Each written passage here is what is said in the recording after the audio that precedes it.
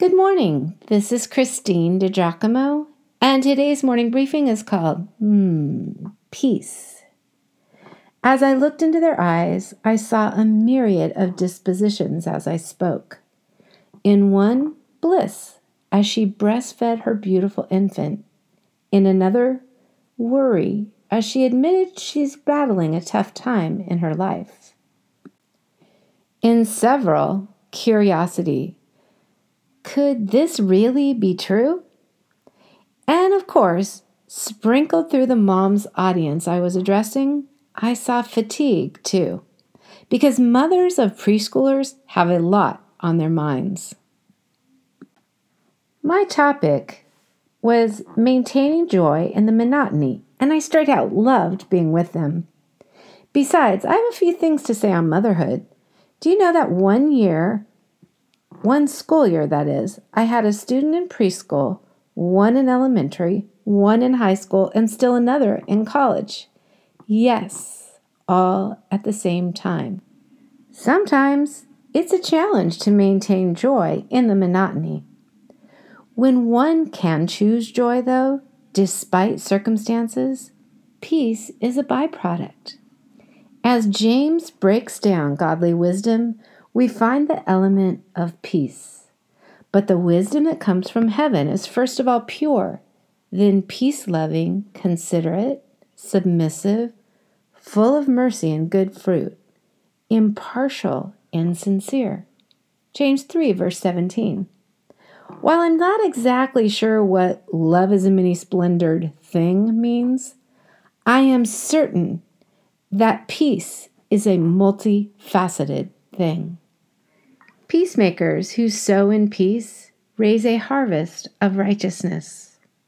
Those who cultivate peace reap the holiness of God, whereas the opposite of the one who is a peacemaker makes me think of the Peanuts character Pigpen.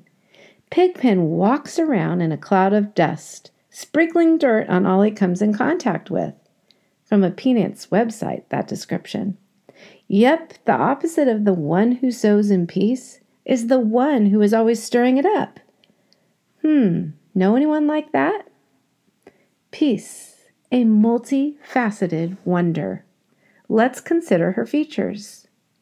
Experiencing peace with God. Because of what Christ did for us on the cross, we can have peace with God. Therefore, since we have been made right in God's sight by faith, we have peace with God because of what Jesus Christ our Lord has done for us. Paul, Romans 5, verse 1. And I love this about being a Christ follower. It is not what we do to be at peace with our Maker. It is about what He did for us. Such love. He is our peace. Jesus represented peace in bodily form, and He still does today. And again, it was written, for He Himself is our peace. Paul, Ephesians 2. Think of this. We have immediate access to this peace. It doesn't have to be channeled by a Swami or an auditor or anyone else. Thank God. Our hearts are restless until they rest in Thee, St. Augustine said, and he was right.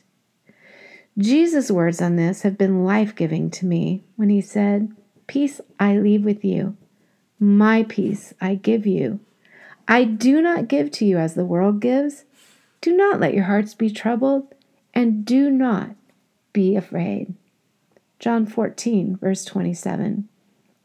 I have written out this verse and quoted it, giving it to many a hurting heart, confident that Jesus' words are life. C.S. Lewis said, God cannot give us a happiness and peace apart from Himself, because it is not there. There is no such thing. Recently, I referenced the Beatitudes and Jesus' Sermon on the Mount. Blessed are the peacemakers, for they will be called sons of God. Matthew 5, verse 9. We are not meant merely to be at peace, but we are to broker it as well. Honestly, we can choose to live in harmony with others most of the time. if we watch our words so they don't provoke, incite, or slander, if we make things right in the event of misunderstanding, if we keep short accounts, if we afford others the benefit of the doubt, then we are striving to be peacemakers. If we are peacemakers, we will not be easily offended and will choose to think the best about others as well. Peace to you, my brothers and sisters. By the way, are you a pigpen or a peacemaker? Something to consider, honestly. Do you have the peace of God in your heart? I pray that you do. If not, reach out to God. Ask Him to fill your heart and mind with Himself. He will. He's good like that. Yes. Peace.